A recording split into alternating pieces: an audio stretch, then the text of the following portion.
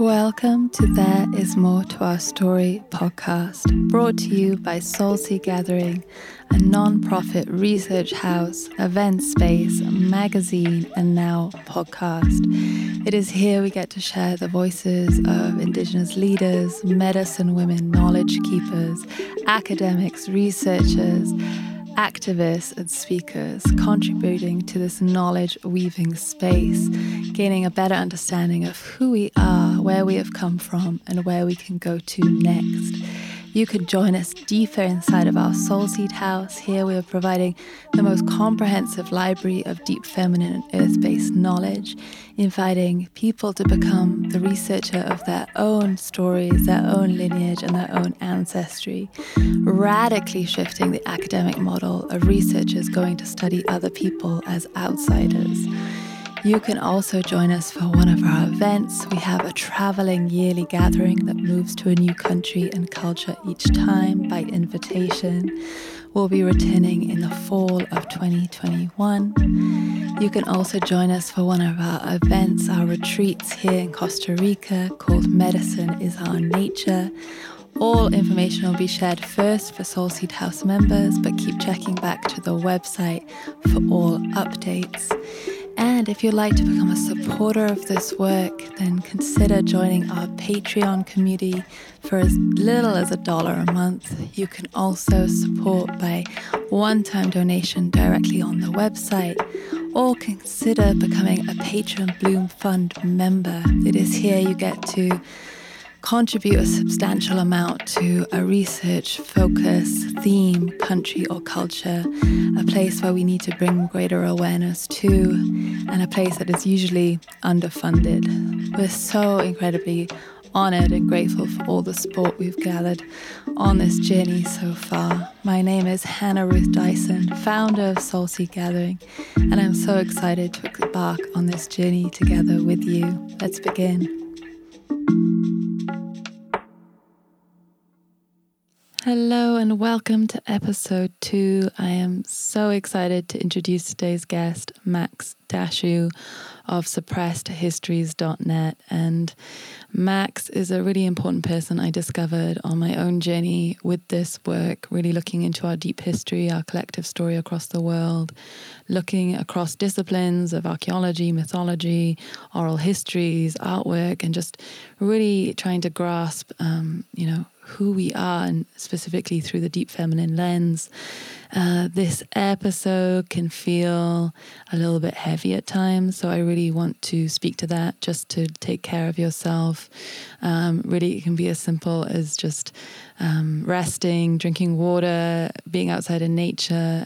Just be aware that emotions are likely to rise up, because this is what happens when we start to wade into our collective trauma, which is really vital and necessary if you're on the spiritual path at all, and need to, have this sense of really wanting to be deeper and connected to the magic and the power and the beauty of the world. Then I don't think there's any other way than going through this kind of collective knowledge weaving. And likewise, if you've, been raised in school and taught history and been in academia, or had an interest at all in history, really understanding that there is so much more to our story, that there is so much more to our history is so vital. And this podcast is a really great overview of so many different insights, and alongside some of this more traumatic knowledge and really understanding, okay, what have we all been part of, what has happened to us, as well as what have our ancestors been doing to others. It's like the magic that we get to reclaim alongside this, the treasure that is hidden within our history that has been cut off from us across cultures, across time. It's so incredible. And again, you can't have one without the other. So I want to give this warning just so that you can take it easy, perhaps take this episode in bites, or if you're in a good place, you can just take it all in one. We really end on a really light note as well, and just uplifting. You know, it's through this deeper stuff, which is really the medicine path. It's really going through the deep, harder work that we get to rise up and experience so much bliss and ecstasy and beauty, and really the deeper fulfillment in life. So this is a collective look at the shadows and also the magic that we've been cut off from. I really hope you enjoy. I look forward to hearing from you. Please rate, subscribe, leave us a review, share with your friends and family. It's really our belief that this work is important for the world that we want to be in, and how we want to shape this better future for all. Well, I feel so honored to have you, Max, in the podcast today. Thank you so much for joining us for this beautiful conversation. Thank you. Yeah, such a pleasure. And the first question I like just to give a little bit of context with each guest is if there's anything you could share about your own personal ancestry or background. Well, I'm from Northwest European ancestry of various stripes. We have the Celtic side with the Irish, Welsh, Scottish, and all of that, and Dutch and French and Norwegian, and a little bit of Sephardic thrown in there. So a nice European mix. And how did you start really coming to this work? I was in college taking anthropology, and the professor announced that men had dominated in all societies throughout history. And this was in the context of having introduced this concept of matrilineal societies. And he says, well, it doesn't really matter because all societies are male dominated. So we don't want you women to get any ideas. He didn't say this, but this is my summarizing. We don't want you to get an idea that this is meaningful in any way, that has any impact that is different than what we already have in this society. So, he presented us this model of universal male domination. But my ears just pricked up at matrilineal because, I could understand very easily that meant mother lineage. And it seemed immediately clear that centering a society in its social weave around mothers or around women would necessarily have different implications than if the whole thing is built around men, which is what we have had historically in the dominant culture. So that was my starting point. I mean, there were a lot of other things going on. I was dealing with full-on patriarchy in college, and things happen. And so I really wanted to understand, is there any place on earth where women are free or have been free? And so I started from that standpoint, looking for matriarchal societies. And it was very hard to research. This is before the internet. So you go to the card catalog, and there's the section on women, and there is wives and mothers and fashion and things like that were very stereotypical. There was nothing about priestesses, female leadership, women's economic contributions, except in this very narrow housewifery sphere. And so that was slim pickings.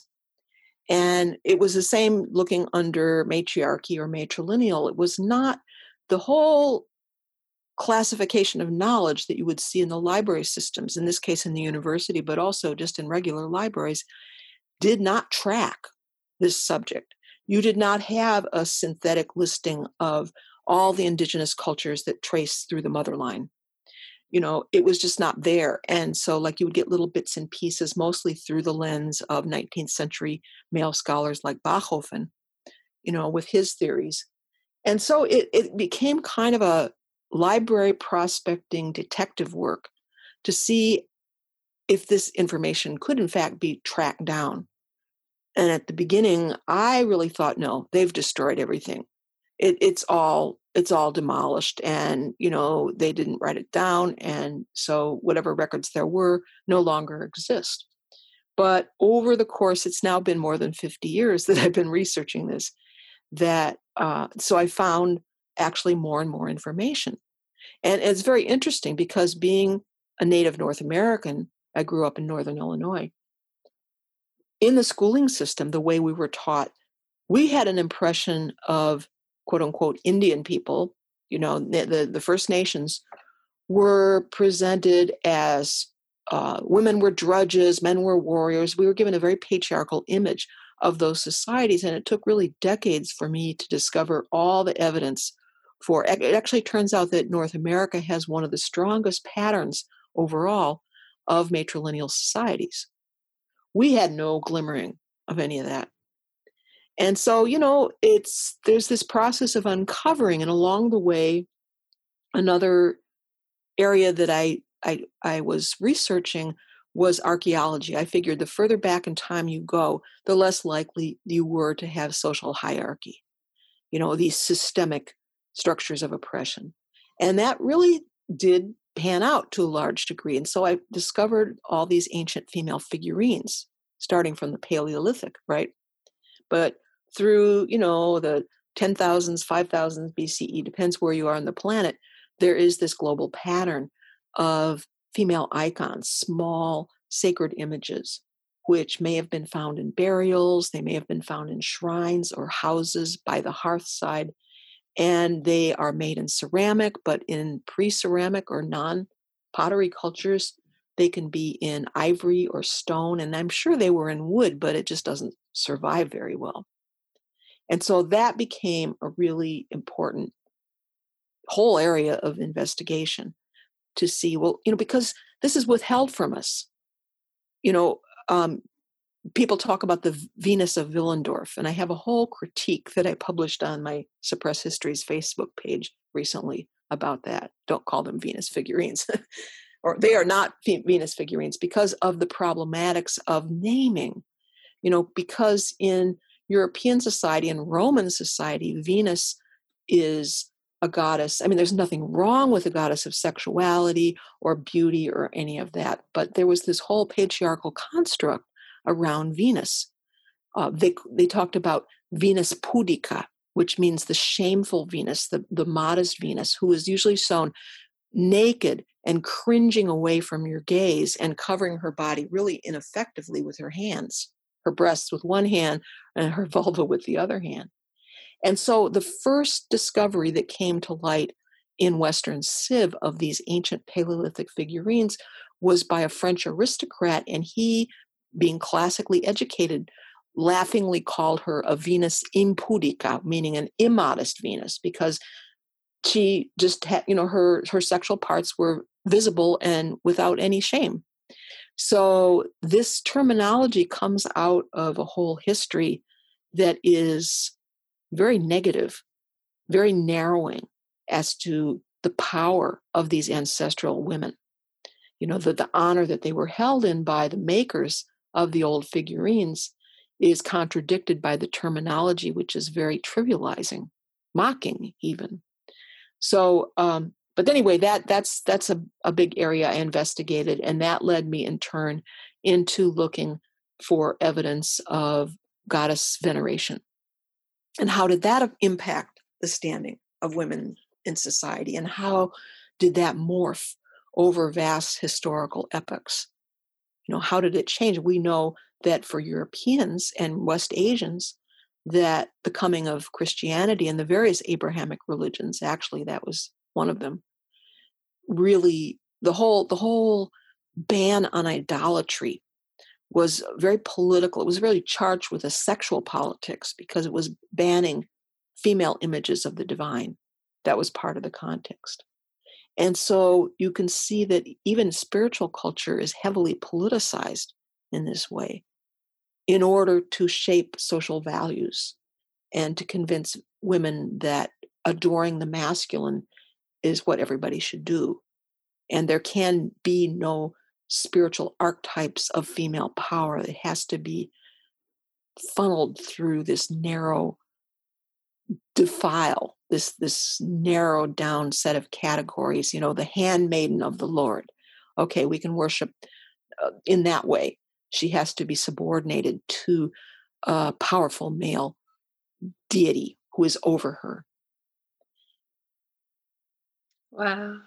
Wow. I mean, there's so much I already am so excited to dig into. It's like, yeah, just this kind of work is like non-stop detective work where you have to constantly keep your guard up nearly for the descriptions or the way things are written about, because I come across things also again and again that are like, really, we can describe like these female figurines as maybe pornographic idols, as if that's the only way they could have been used for. Yeah, and interpretative lens, right? yeah. And I love that article that you wrote, and I'm gonna link it below for everyone else to find. And yeah, I want to share a little bit the context of how I came to your work first, because I had been for like a year just in this kind of non-stop, like passionate, like research of what could I find. I felt like I started to hear these clues of women's history. Like it just started to just become a little bit fashionable to talk about goddesses or witches. And then I was like in this non-stop research mode. And I remember, like, excitingly, after a year away, I had a family holiday, and I remember, like, mainly telling my mother. I was like so excited to tell her, and then like the next day or so, she was like, "Oh, Hannah, I'm really sorry to share this with you, but I just found this book review in the New York Times. It's of Cynthia Eller's book, like the myth of, I don't know the title, The Myth of the Goddess. I'll link it below as well. The myth of matriarchal prehistory. Right, the myth of matriarchal prehistory. And I remember the New York Times gave this book a lot of space in its pages. And I was like reading it, and I was like, every fiber in my being was like, this is wrong. I don't agree with this. Yeah. And then we dug a little bit deeper, and then that's how we discovered you, because you had written this incredible critique of that book where you pretty much go through line by line, breaking that book's sort of theories and ideas apart. And it was really only through that critique that I suddenly realized the severity and the intensity of academia in its basis of sexism, misogyny, racism, like everything. And I felt like I got an education of like the history of academia and why it's like so hard to even talk about this stuff without being treated like you're in a fantasy, or you're kind of ridiculed. And I wonder if you can share at all a little bit the history of academia, or like some of the stuff that's happened. I remember you mentioning Maria Gimbutas, the way she was kind of treated like a witch, like vilified for like trying to even speak about like women's power and spirituality. And she was very much ridiculed. I think the best, Joan Marler, who worked with Gimbutas, has written about this. I think the best accessible critique of what happened, what was done to Maria Gimbutas, was written by Charlene Spretnak, and you can find a PDF of that article on the net. She really lays out the horror of the degradation, and she talks about how certain men referred to her as a sex pot, or she used to be a sex pot, but someone like Gimbutas, who was an archaeologist, who had excavated numerous sites, was originally an expert on Bronze Age archaeology, and she got really tired of all the men and war that seemed to be all the same, and she was fascinated. She didn't start out with this at all as a feminist project, but she was fascinated to discover that the Neolithic layers had a very different picture, and she was, looking in Southeastern Europe, most of her archaeology there, and she brought to bear on that the folkloric knowledge of a Lithuanian who was much closer to the pagan history than Western Europeans are. And so that lens of folk tradition that she brought with her left her open, besides just being as a woman who does not have, in these people's eyes, any authority to declare or interpret anything. The bringing to bear of the folkloric angle trained even more fire onto her, because this, in the archaeology, especially in the 80s and 90s, where processual archaeology was still a thing, it was all about measurements. It was all about statistics and data. And the main thrust was, you cannot really say anything about the meaning of anything or what the society was like. I mean, they were very happy to look after, search for big men, chieftains. That was okay. But to raise the word goddess or to invoke the female divine anyway, even though the archaeological record in the Neolithic, the central iconography is female, you're not allowed to comment on that. And she did. And so they came for her. And she actually predicted to Joan Marler that it would take at least 30 years for her to be vindicated. And she was. Wow. It was just about the right estimate because several years ago, one of her arch enemies, Colin Renfrew, who was lorded by the by the UK government, gave a lecture at the Oriental Institute called Maria Rediviva, which means Maria Vindicated, because he had advanced a different theory about Indo-European origins than hers. And archaeology and the genome studies are actually showing that she was right. Wow. And she was doing this fusion of linguistics, archaeology, all these things. And now we have the genome research, which is filling that picture out on yet another axis. So he had to concede, at least on some levels, that she was right. And this also proved out in his archaeological excavations, which he's been doing on the island of Keros, which is the Cycladic Islands. And so, those marble icons of women that are like the main element in that archaeology, about half of them were found on the island of Keros. And so after all these years of saying, well, these female figurines, they're toys, they're porn, they're this, they're that, they can't be goddesses, he has had to actually acknowledge that they are found in this island in a temple complex, that it's a sanctuary. So he found a sacral context for the rather larger ones. These are marble sculptures, really not so much figurines as statuettes, And so there's all these long shifts. Sometimes we have to wait for a while for the concessions to be made because they dig their heels in. They start by ridiculing you. It's sort of like that quote, was it Gandhi or Einstein? I forget who says this. First they laugh at you, then they attack you, then you win. And because the preponderance of evidence, and Joan and I have talked about this, the preponderance of evidence is there. It's just that what we're dealing with is doctrine. Academia is very given over to doctrine. And whatever is the most prestigious doctrine, everybody kind of hews to that because they don't want their reputation or their prestige to be damaged by, being accused of golden age utopian matriarchy theories, right? And so a lot of the way this goes is a really negative characterization, a caricature of the feminist theories that have been put forward.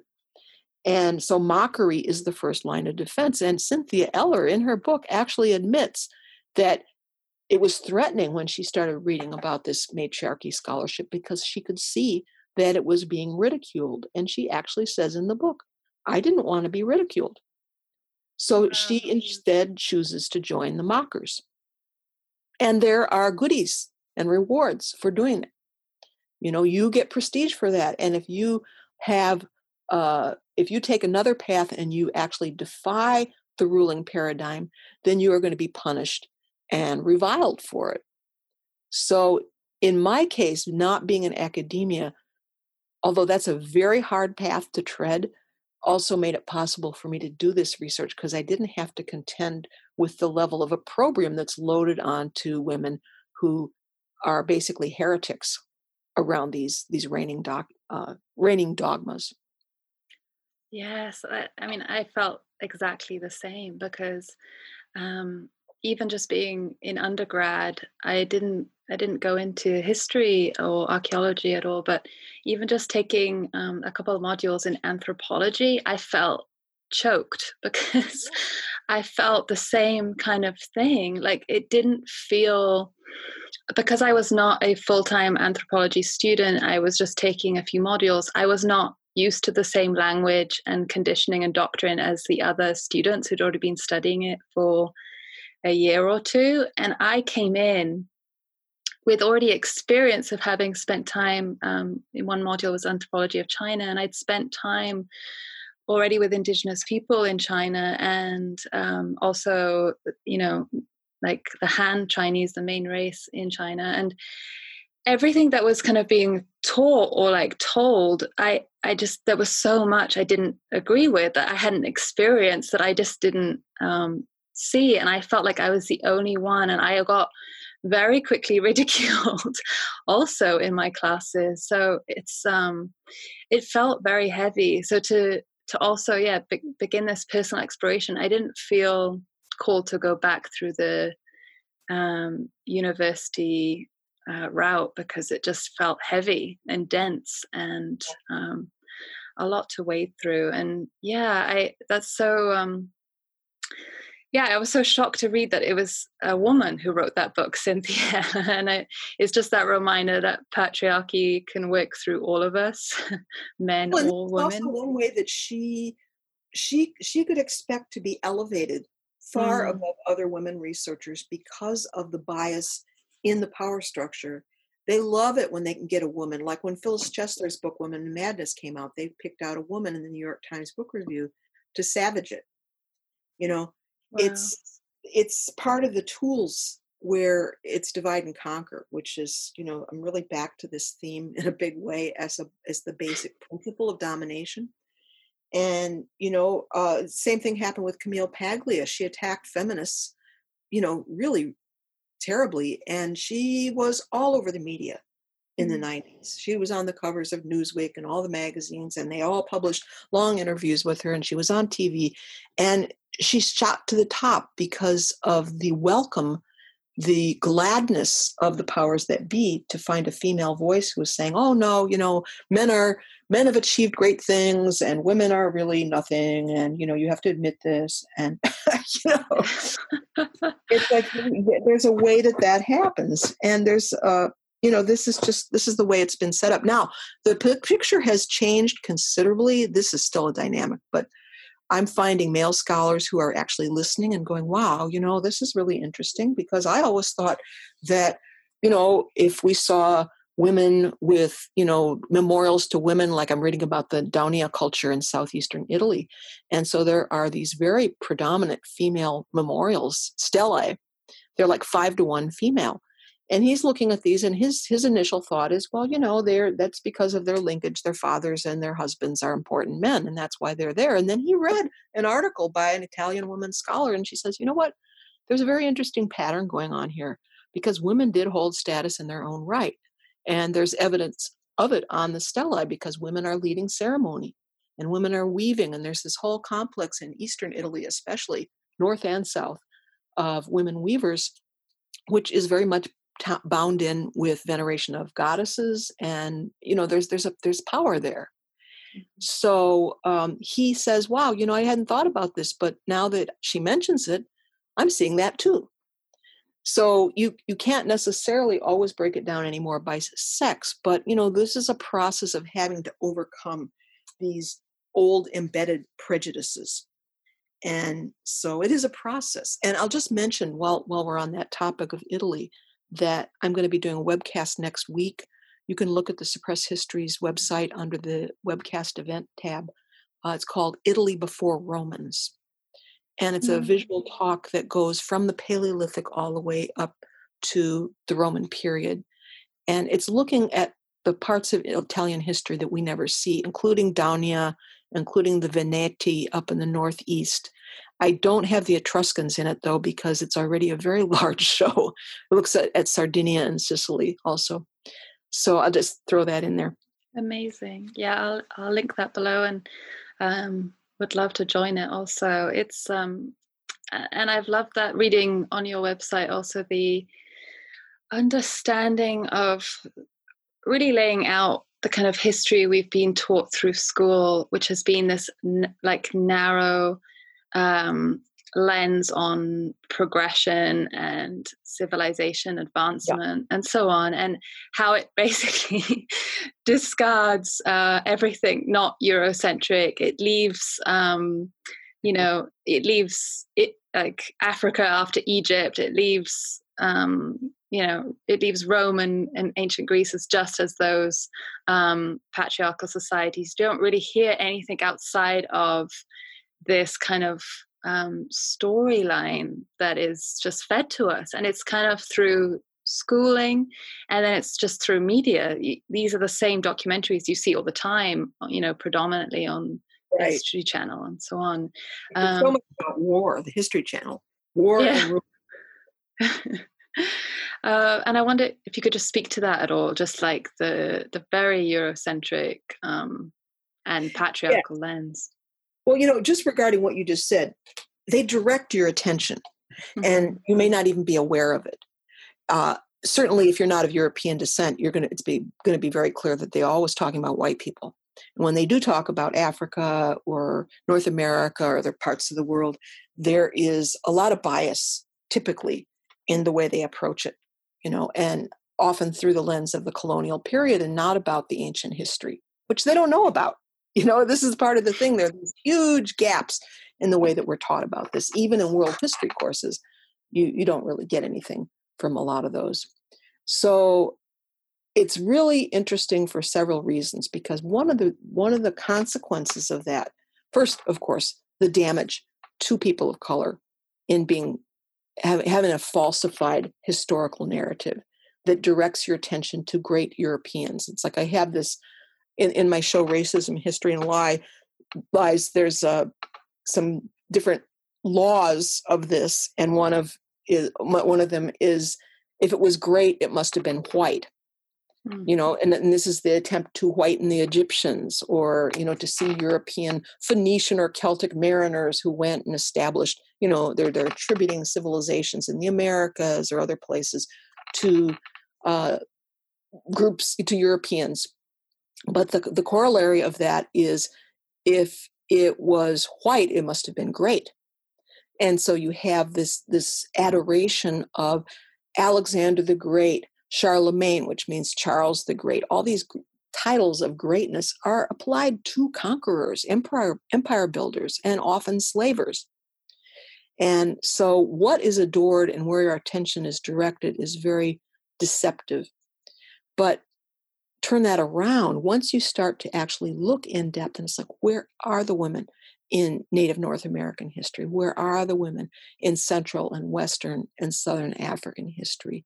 Then, in all the other parts of the world, Southeast Asia, where there are so many matricultural societies, the Pacific Islands, all of that, then you start to see very different patterns than the ones were always being shown. You're starting to see medicine women. You're seeing female chieftaincy. You're seeing councils of women elders who have the power to veto the men's desire to go to war.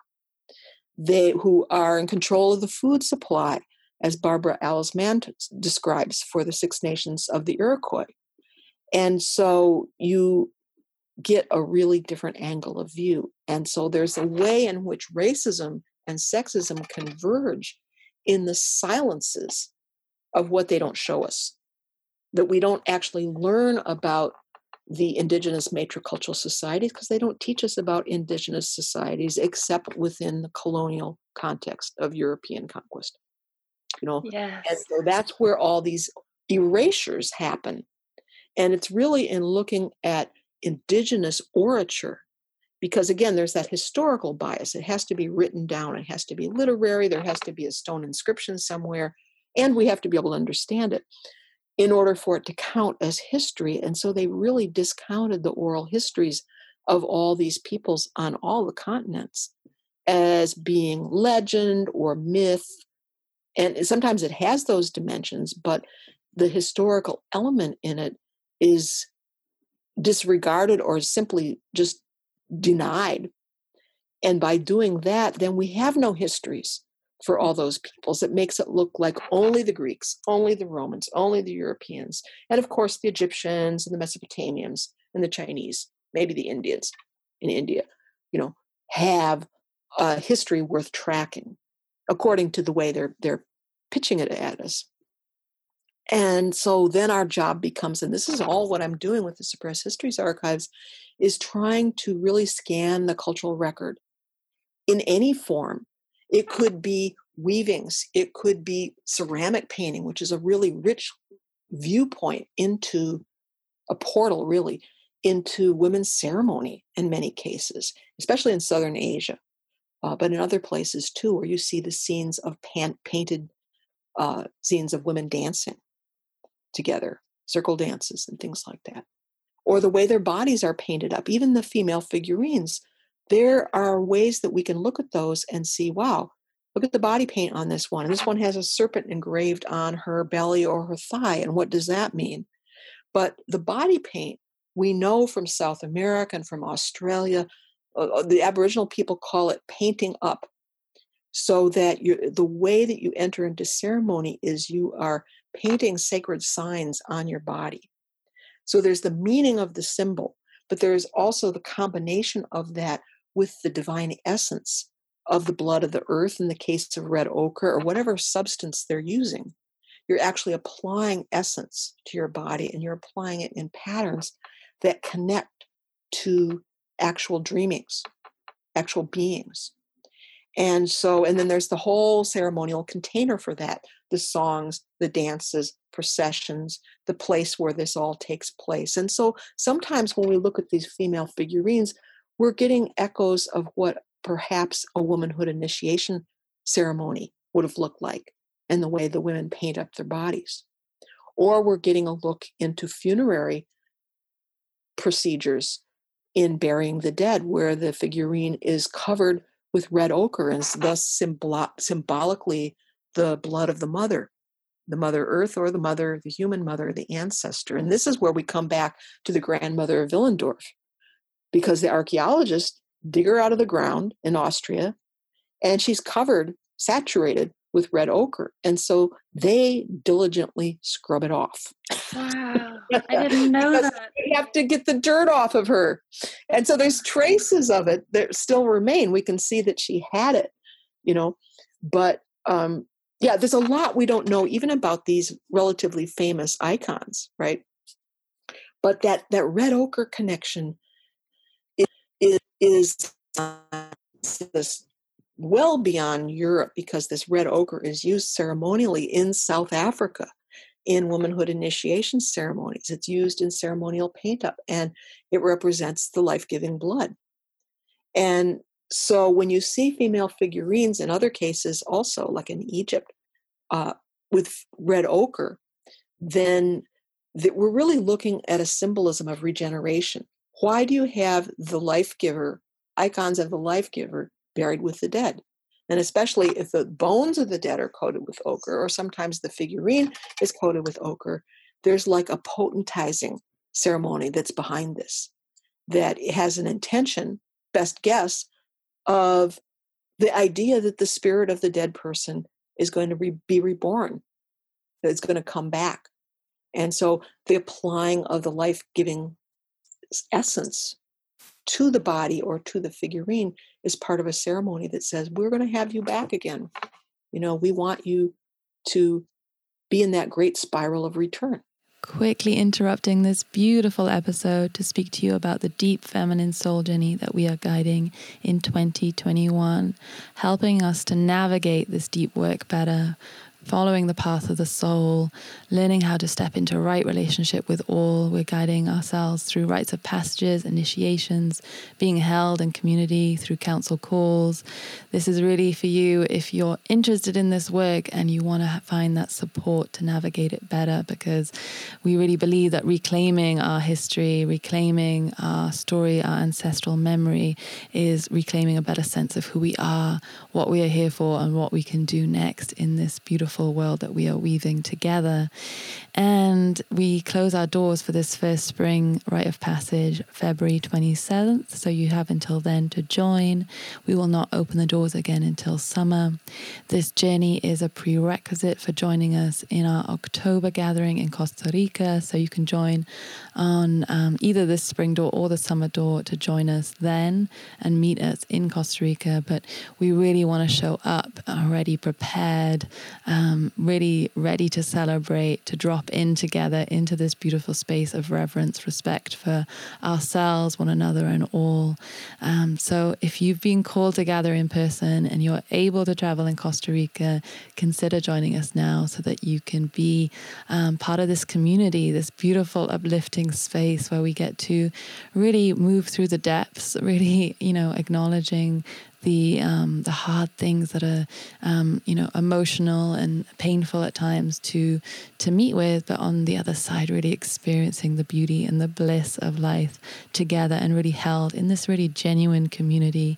We began our call on February 1st and it was truly beautiful and incredible, and I'm just so honored to hold space for these women that have come together on this path. So if this speaks to you, join us at soulseagathering.com/house, and we look forward to inviting you in. This kind of information is so exciting just to hear about, because it's like treasure. It's like real treasure to discover. And what I sense is when I'm talking about history to others, is there's maybe sometimes a fear of like the heaviness of history, or there's like a thing. Maybe it's also from schooling. People are turned off by the subject of history, but especially through these important movements rising up right now, like Black Lives Matter and the ongoing, women's empowerment movements. I firmly believe that we can't create real change unless we get really into the history of what happened and what we've lost, and then just start to even glimmer some of these clues of like our ceremonies and our connection to our bodies and the different ways we were venerated and we appreciated ourselves and our place on earth. It has such far-reaching consequences. It is like a revolutionary act in itself, really going into this history. And I'm just so grateful again to your work, because to find like realizing that this was just something I had to follow and keep going with. I didn't know where it was guiding me, but then to find that you'd already done like 50 years of this work has been so powerful, because it's still while you can find people doing this work, it is still not as common or as easy to find. And through the internet now, even though we have the internet, it's still in many cases in some weird places on the internet, like trying to find the truth of cultures and archaeology and myths and the way they would change and stories and so on. It's like a real detective thing. So I love also the moving between archaeology, oral history, mythology, and so on. Is there any country in the world that is like truly, I mean, it's all kind of so incredible. Has there been anywhere where you suddenly got really excited early on in your journey that you were like, wow, I'm onto something? Or this is a process of falling in love that happens over and over again. Yeah. I went through a Siberian period. My first was ancient Egypt, and that I was still in grade school at that point, but everything I could read, I tried to learn hieroglyphics. Any books on Egypt I could get. That was my first, and, but, I went through my Siberian period, and, it's just like, it's a process of unfolding and uncovering. And I would say too, about what you were just talking about, that there is this huge movement to do this. There are all kinds of amazing things being written and spoken, and this process of cultural recovery is so key. It's something that every oppressed people does in order to, they have to heal all this wounding of the imposition of domination, and the myths of domination that negate their being, that negate their history and their greatness. And so you see Native people going through that recovery process. You see women of all ethnicities going through it. And it's actually starting to hit in academia too. There's been quite a bit more recognition, for example, of the importance of ancestral veneration in academia than you could see 30 years ago. They're starting to get with it. more. And I call all of this restoring women to cultural memory, because the narratives about what was shape what is and what will be. It's a set of cultural Yes. codes and values. And so as long as you leave in place the old white supremacist, Eurocentric, patriarchal, misogynist narrative, then you are kind of like under this thick skin. You can't really break through the ice to get to the air. You know, you have to melt that ice or break it. And so I think it's really important. It really gives us a different angle of view, a note more depth on what human society can be, has been, because we've been taught. Like, I run into this a lot on the Suppressed Histories Facebook page, and if I post like I am now, even before this latest wave, about genocide or slavery or Jim Crow and what I'm calling this racialized caste system of the United States and others as well, these colonial caste systems based on ethnicity, then there's always a group of defensive white people who will come on there and will object and say, well, everybody had slavery, that all people did genocide, all people did this. And there's this very strong impetus to deny, and they don't want to look at the evidence. And in fact, not all people had slavery. Not all people did invasions. You have groups of people whose only weapons were for hunting. And maybe they had inter-ethnic conflicts between them and another band, but not at the organized military systemic level that we're used to. It took a long time for that to build up. And that is deeply, deeply intertwined with patriarchy. One of the things that we have to understand about male domination is the degree to which it is wrapped up with the early history of slavery. In anthropology, there's a saying about this: early slavery is female slavery. So the taking of female captives, that degrades the status of women. So there's a way in which racism and sexism, in the deep history, are intertwined. And they should not be held up in competition to each other. When I came of age, that was like, you're for women's liberation or you're for Black liberation. But, they were put in a polarized opposition to each other.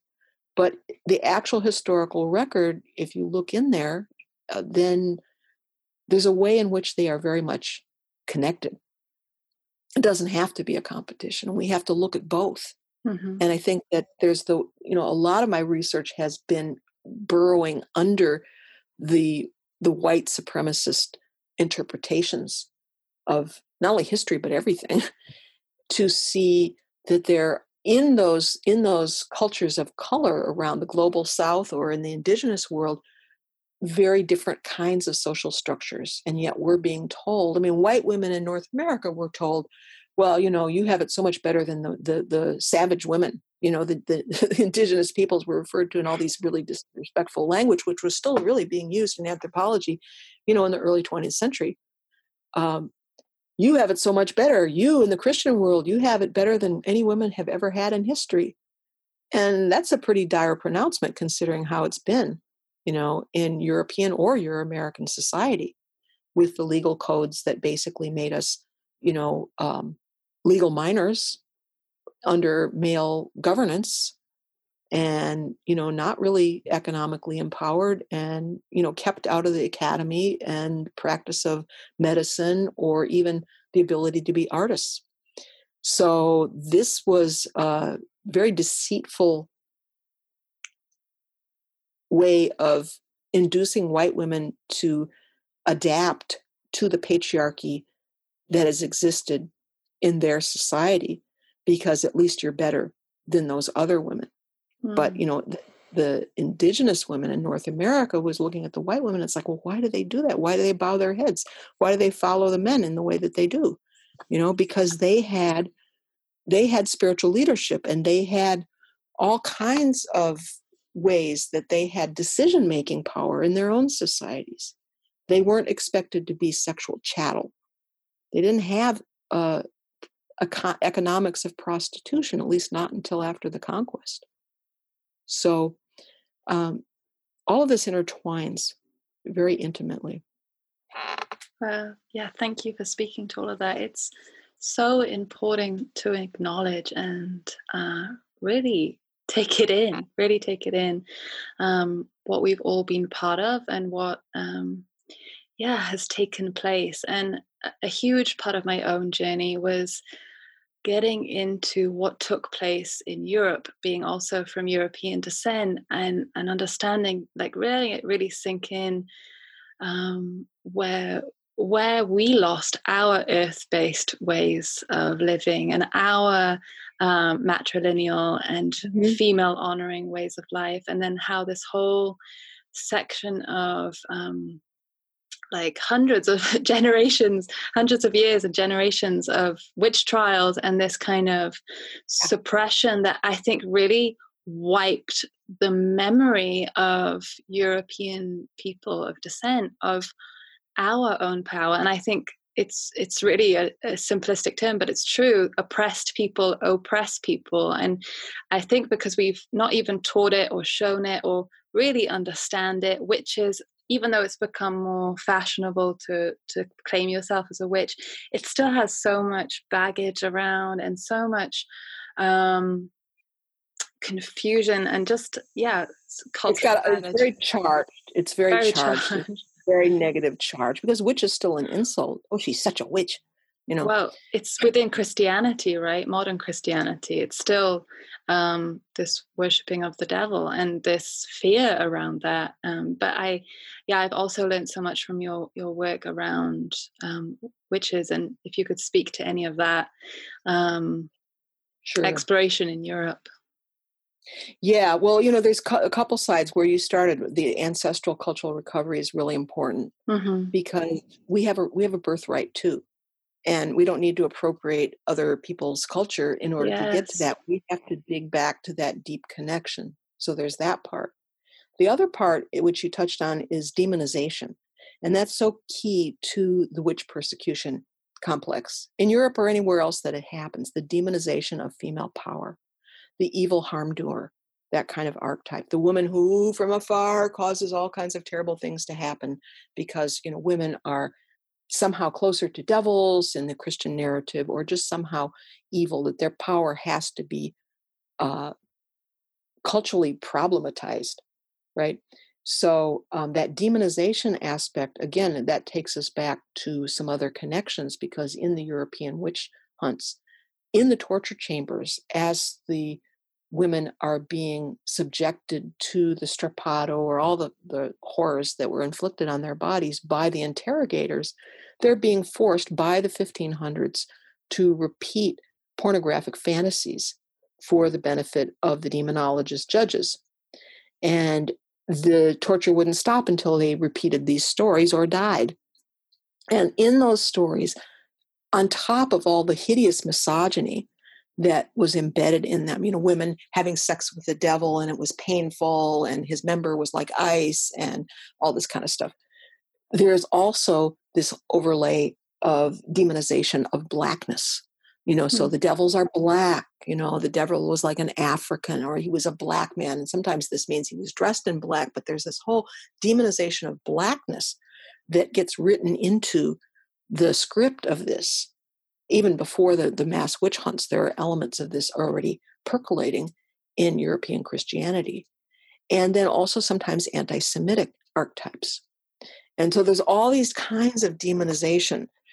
I'm going to be uploading in the next year a new show that I did recently that's called Modern Images of the Witch, which really tracks both the demonization, but also quite interestingly, the degree to which positive archetypes continued. Like if you look at the imagery of Mother Goose, and there's this old woman riding through the skies on a goose, and she may have a musical instrument in her hand, or she may have apples, or she has the broomstick or whatever.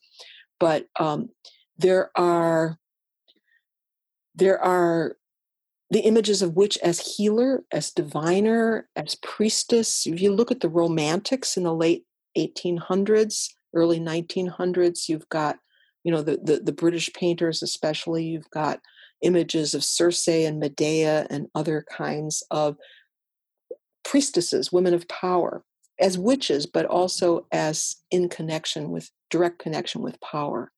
And sometimes they're demonizing, and sometimes they're meant to be positive, but they also really affected by that Victorian droopy lady syndrome. You know, they have to be pretty and they have to be young and they sort of have to be sagging in the picture, either, you know. So there's this mixture of themes. But anyway, it's real interesting just to examine the cultural record and see what are they saying about witches, you know, after the mass hunts had died down. And so, you know, you can see, especially through fairy tales and things like that, how even at that point, positive images of the witch and mythic links, like the idea of witches and fairies and elves being connected with Amanita muscaria, which is a psychoactive mushroom, you know, that takes us down into really deep shamanic levels of Eurasian culture. And so that's one angle, but then also going back again to the demonization, there's another show that I'm going to be putting up soon on my new Stream on Demand channel on Teachable, which is called Persecutory Culture. And so that looks at the demonization of women and the persecution of women, which of course the witch hunts is the best known aspect of that. But you also have the stoning to death of adulteresses and various other female punishments. And then you have the anti-Semitic persecutions, the persecutions of Black people, including lynchings. There are all these different forms that demonization plays a very large part in the enactment of violence and within systems of oppression. So that, for example, the lynchings in the United States, and also people are more familiar with the lynchings, but I've discovered there's this whole vast pattern of basically, you could call them pogroms against Black people. There's dozens and maybe even hundreds of towns that were destroyed or Black neighborhoods that were destroyed by terrorist white mobs who came in, burned everything down, killed a bunch of people, and sent the rest of them running for their lives. And this was happening in St. Louis and Wilmington, North Carolina. I have it up. It's the most recent note on my Suppressed Histories page on Facebook. It's called Racialized Caste and White Denial, because we don't know this history. And this is what has led us to the point in time that we're at now, where there's this uprising of outrage against the constant police murders of Black people that were going on all along. And that's actually where the police force in the United States begins, is with slave catching patrols going after fugitives who had run away, self-liberated. And so the history of the police, but only since cell phone cams made it possible to document the violence in real time so that white people could see, wow, yeah, they actually just murdered that man by kneeling on his neck, you know, in spite of all his pleading, you know, and I can't breathe. And all of this is the second incidence of I can't breathe that we've had within a couple years, you know, as something that was actually caught on videotape. And so this, I think it's a lot of the work I do, which is very interdisciplinary, is about pattern recognition. And so it's pattern recognition when you look at these structures of oppression. It's also pattern recognition when we look at the ancient female icons or the forms of women's ceremony or the snake women or the other types of goddesses, the patterns that are on a global level. And that's not the way that history has been taught to us or religion or anything else. And yet there's a way that we have a great need now to know what are the connections. You know, how are we connected? How are we divided? So those are all ways that examining the historical and the cultural patterns gives us insight. Maybe even shows us pathways out.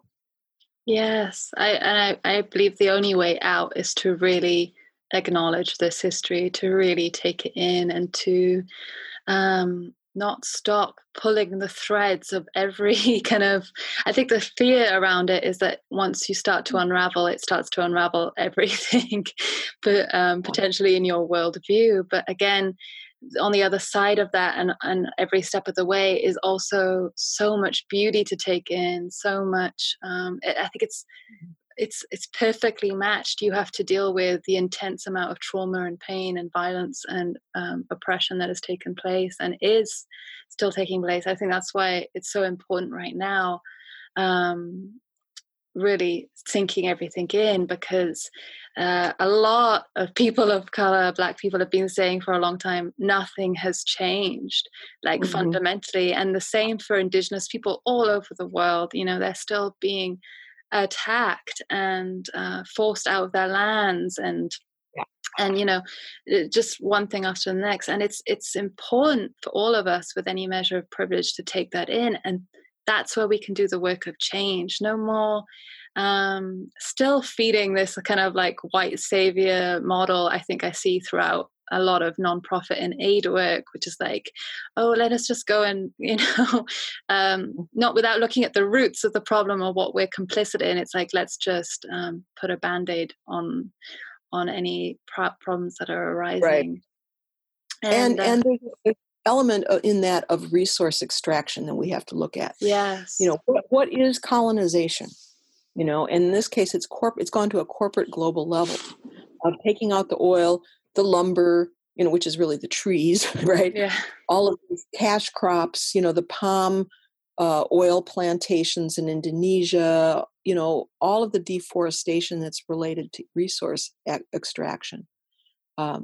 This is very much related to how those narratives of racial supremacy are used to justify enslavement and colonization and land seizure. Yes, and it's like so fascinating when you look at all coming back to these female figures and ancient archaeological findings that they far outnumber male figurines that you can find the further you go back in time. And across the world, this is what's like, we were so lucky to have you at our first gathering in Guatemala, the Solsi gathering, and just watching your slideshows every night. It's like the images, again, the patterns, you start to take in how like women were connected to the drum, to trance, to ecstatic states, to these initiations and rite of passages, and all of this, again, this deep beauty. And then my questioning is always like, what is so scary about women in power that they have had to be suppressed the world over? Like this pattern of attacking the witch, the healer, the priestess, the shaman, to the point now in modern day spirituality and shamanism also being a Siberian like word for this right. Many different names that you also speak to in your work. It like, what is so much to fear about this? Like, why has this happened? And we might never fully understand or take that in, but I want, if you could speak to it all, that history of magic and also present day.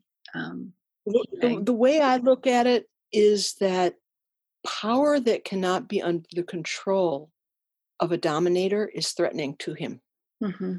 So that whether it's women's power in a patriarchal society, whether it is native power in a colonial society, or within a particular culture, if there is a king or a chief or other, hierarchical figure who cannot control that which comes ultimately directly from the divine, then it's a threat to his power. And so there's this impetus to suppress it. This is why the Qin emperors were burning books. They didn't want these mystical Taoist scriptures around there, which told people ways of accessing ecstatic states of being. It is a threat because when you enter into those states, you access wisdom. It gives you potency.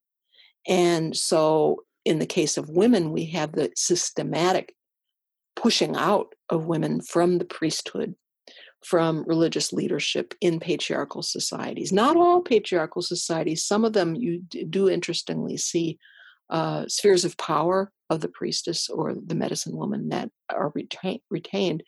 But there's a way in which in a male supremacist culture, men have to be seen to be in control.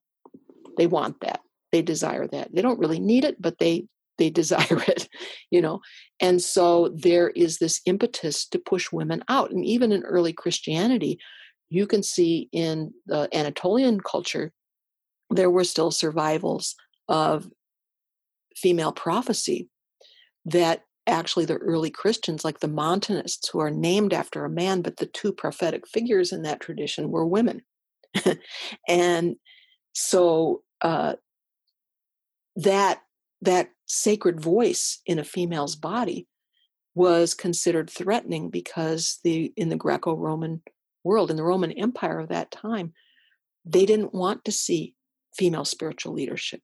They didn't want anything that would threaten their power. And so this is a process that goes on over time, and it's layer upon layer, because you've got the early Christians, and then there's this all-male priesthood that gets established through the Middle Ages and into the later Middle Ages. You then, with the Protestants, you have this, first the Catholic heretics, or the Cathars and some of the other heretical movements. There was this upsurge of female prophetic power, because you cannot really completely quash the rising of spirit in any human being who is called in that way. And so there were the persecutions of the heretics under the Inquisition. And then with Protestants, you have the Anabaptists, and there were female prophetic figures there who were speaking around social issues. And the Quakers had this. So you can see this continuing to arise even after it's been smacked down pretty definitively, and this also applied as Europeans overran North America and established political control over all the seized lands. There's this attack on the medicine people, both female and male, the confiscation and burning of drums, of medicine bags, of various regalia.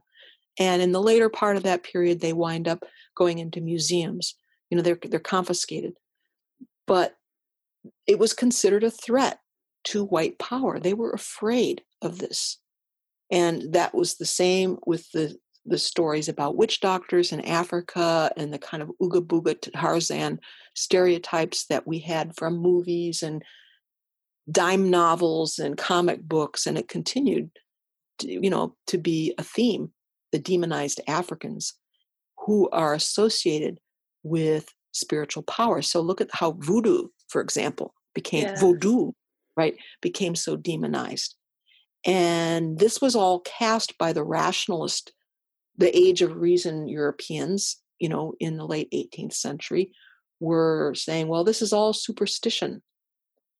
Having come out, they were reacting against the witch hunts, but they hadn't really purged out the ideology of it from their own psyches. And so they would cast their colonial eye around the world and say, oh, the superstitious savages, the natives who do these strange things. And they completely didn't understand anything about the philosophical basis or the spiritual beauty or the complexity of interrelationships that were all bound up with these ceremonies, much less the ultimate mystery of a human being who delves into deep spiritual union and by so doing gains prophetic insight or healing power. That was really beyond their ken. According to their definitions, that doesn't really happen. That's a superstition. A word which, by the way, means that which remains, that which stands over, which has not been destroyed. Wow. And it was first used by the church, referring to pagan custom, but a lot of this got carried along by the rationalists. And you can see that also in the way that the inquisitor turns into the psychiatrist. That this authoritarian model of a male expert who has the full power to define another human being and their spiritual state. Yeah. So, and this is still the same. Like, this is the problem when we're talking about rationality and science today. It's like you can't speak about anything woo. And it's my own experience. It's not until you actually experience some of these altered states and the very deep magic, and we're also limited with vocabulary, but this experiences of the more than human world through spirit and then through Indigenous peoples. It's so powerful to experience it and then to look at all these cultures and our history with that lens of understanding and knowing. Have you had like any of those experiences along your journey which also kind of met the academic work you were doing? A lot about the academic work, but I've had a lot of experiences. I mean, I'm a land walker. I like to do incantation and movement. This is all part of our journey back. We each have our own ways of doing it. And that's why I spent so much, there were two reasons why I spent so much time working on the series that I call Secret History of the Witches. One is ancestral recovery work. I knew that we had to recover authentic roots, in those of us who are of European descent, that we had to reclaim something deep. We had to leave behind all of these overlays that are so just infused with oppressive ideology and get back down to the root. And so that was one part of the impulse. And the other part was to deal with the overlays and to show what has been done to us that was needed in order to colonize our minds to the degree that they have been.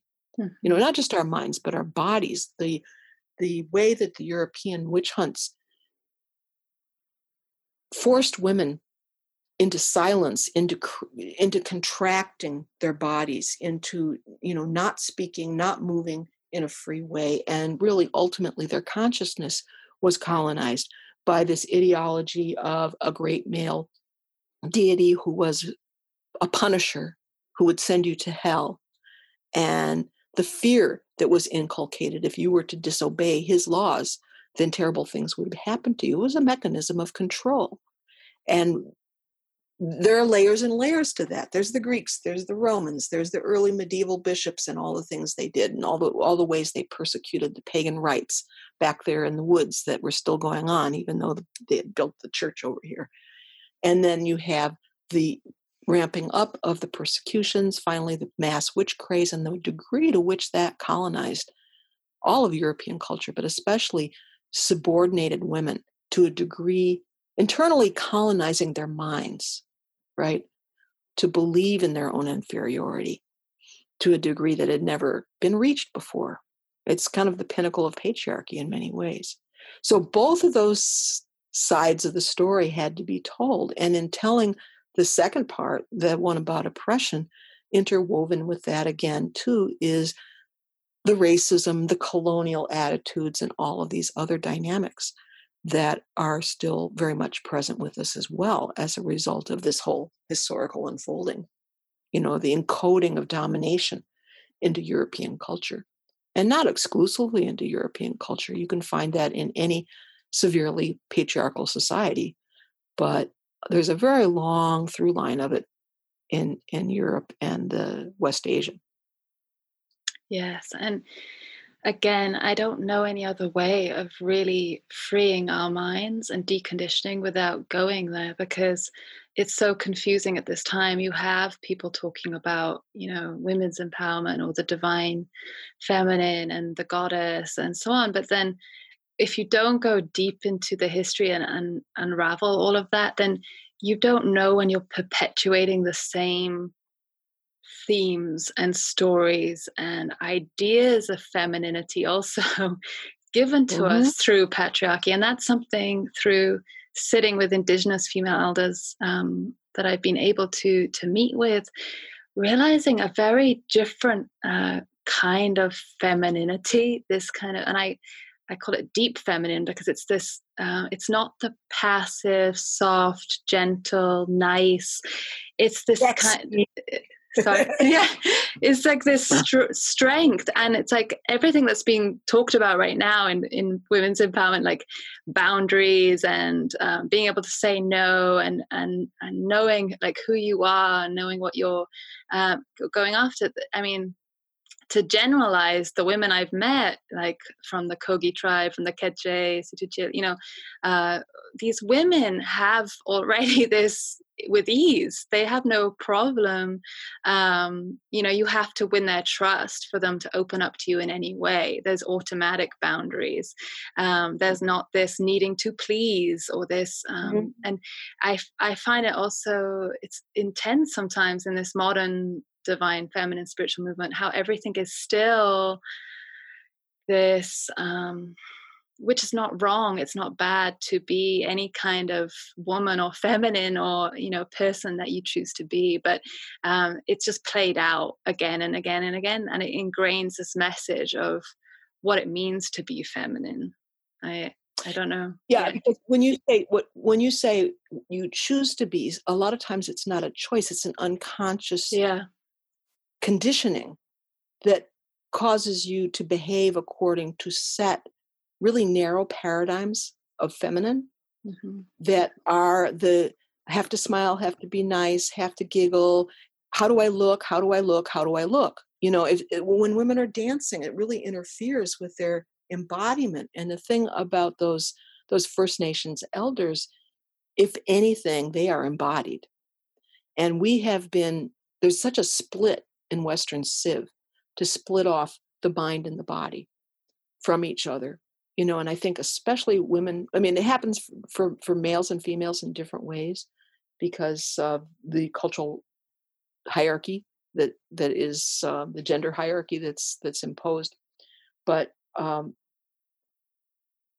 there's this whole process of self-discovery that's necessary to leave behind all that conditioning and discover your authentic self, your embodied self, to be able to embody that without looking over your shoulder, in a metaphorical way.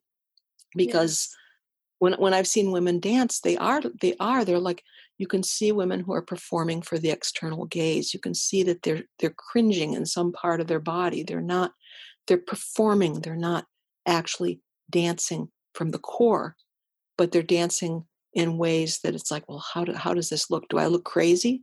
I think that's a lot of the Western Civ conditioning. You don't want to look like a mad woman. You don't want to look like a possessed person, because that is part of the unconscious legacy of all of this negativity around those ecstatic states. They're forbidden. They're really deeply, deeply forbidden culturally. Yeah. And it's unconscious, so that women aren't really aware that that's happening to them.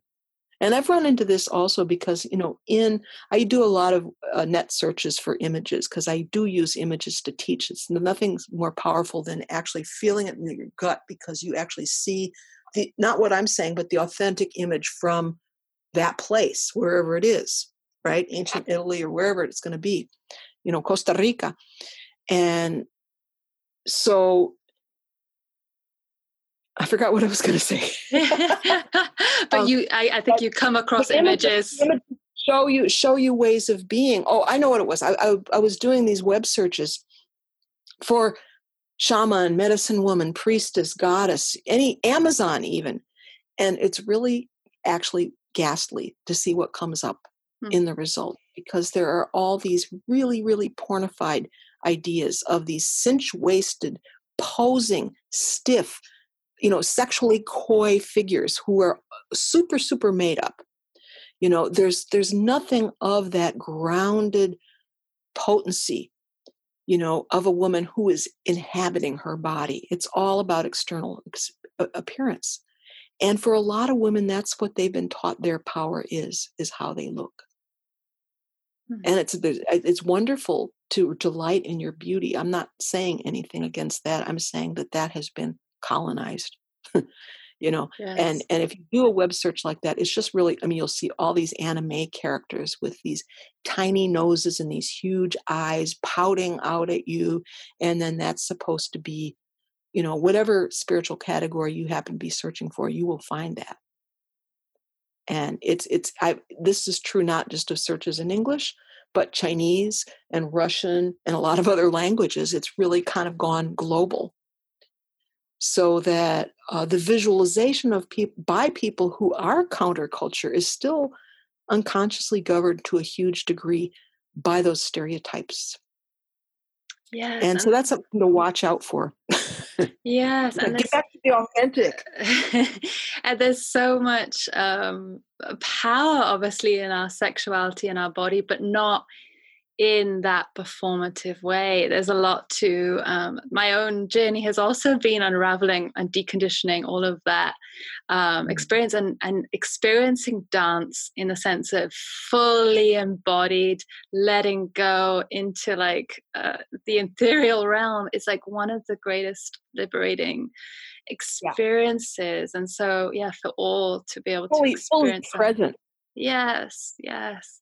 And this, I just want to re-emphasize for everyone, because there's so much beauty and treasure to speak to, but we have to like kind of stay vigilant in our modern society of how many times this plays up. I had quite a few, it kept coming up, the book Sapiens by Yuval Noah Harari, and people kept recommending it, and I didn't feel in any way drawn to it, but eventually I was like, okay, I'll give it a listen. I guess I should, take in this well-known book.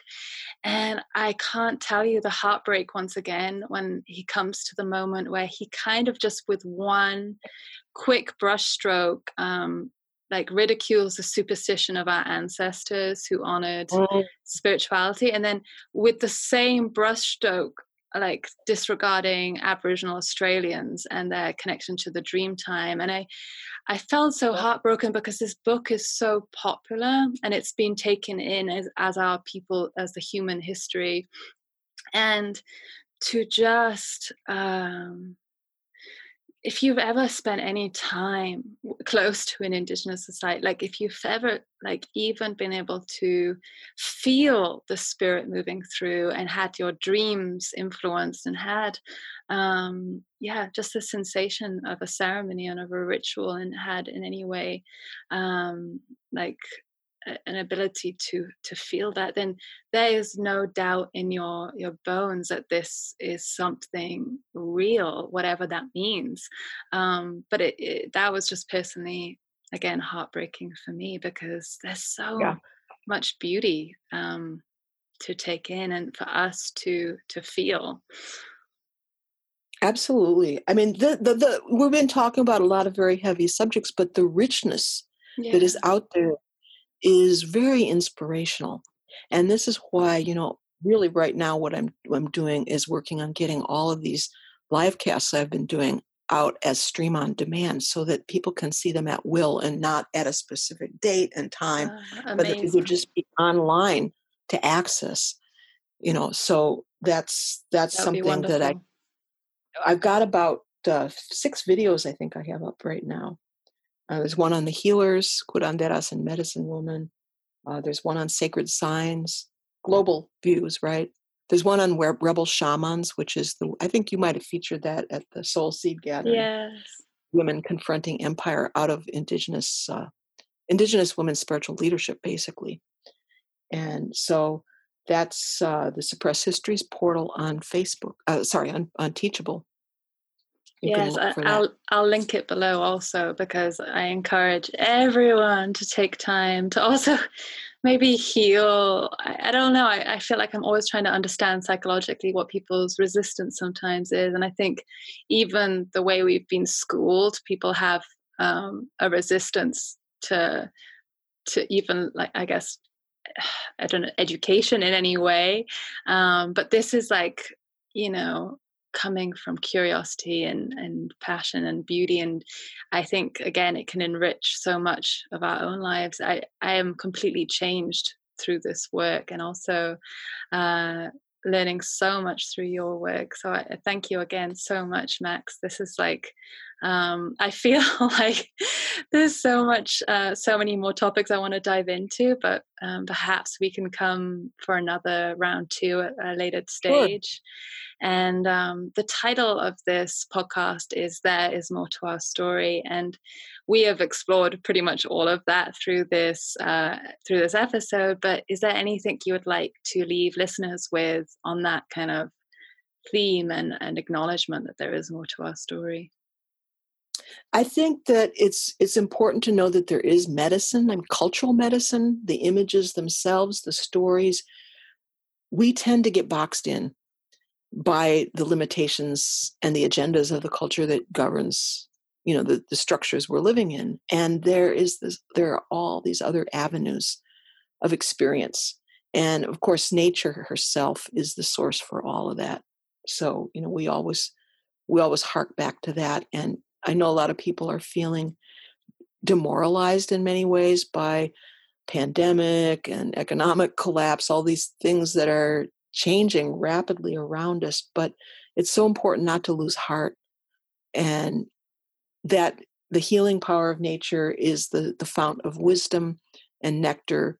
And so that's something we have to find a way to access. And then also this cultural medicine can help us. It can help give us guideposts. Yes, and thank you for saying that, because that reminds me as well, like, just to speak to that, like, knowing that there are other formations of society, of community, and that our power lies within ourselves and the earth, and not this perceived ladder to climb materially, socially, which is why I think the demoralization is there, the loss, the broken system. But the power is right there to reclaim. And yeah, thank you again for all the work you do. It's so I can't tell you enough how important it was for me to discover your work and just know there was someone else out there doing this kind of macro, like, I was just trying to map everything and also look at the patterns for myself, and then to discover an elder who's already been doing this walk and like paving the way for others. I thank you so much. Thank you, Hannah. I think mapping is a really great way of looking at it. That's what we're all part of, is to remap our knowledge and our cultural worlds.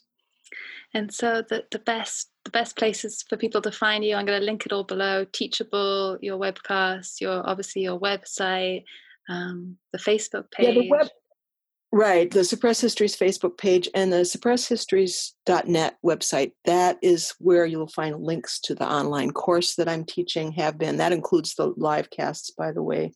The YouTube channel, Max Dashu, has free content. So that's a place to see some of the videos, like the Magna Mater and Isis of 10,000 Names video is up there for free. A lot of others. And so you can follow the links there, and it'll take you to all of this. Beautiful. Thank you so much. And again, I'll link it all below. Thank you. Thank you for listening. If you received a lot from this conversation or knowledge share, consider supporting us on Patreon for as little as $1 a month. This can be found at patreon.com/soulseedgathering. You can also make a one-time donation directly on our website, soulseedgathering.com. It is here you can also become a Soul Seed House member and receive these conversations and interviews first, alongside bonus content, transcripts, and this incredible growing library of deep feminine, earth-based cultural knowledge. You can also become a Patreon Bloom Fund member. This allows you to support a country or culture or theme or focus that is needing greater awareness and attention in the world. We are entirely independently funded so far, so thank you for every single amount offered to us. It really means so much. And a special thanks to our post-production by Jack Palmer for Alma Chrome. And special thanks to Temple of the Way of Light for offering us this recording by Olivia Aravello, the incredible Shipibo medicine woman, no longer with us, sharing her Ikaro, her medicine song. This was weaved into an incredible track by Jack Palmer. So again, thank you, and sending so much love to wherever you are in the world.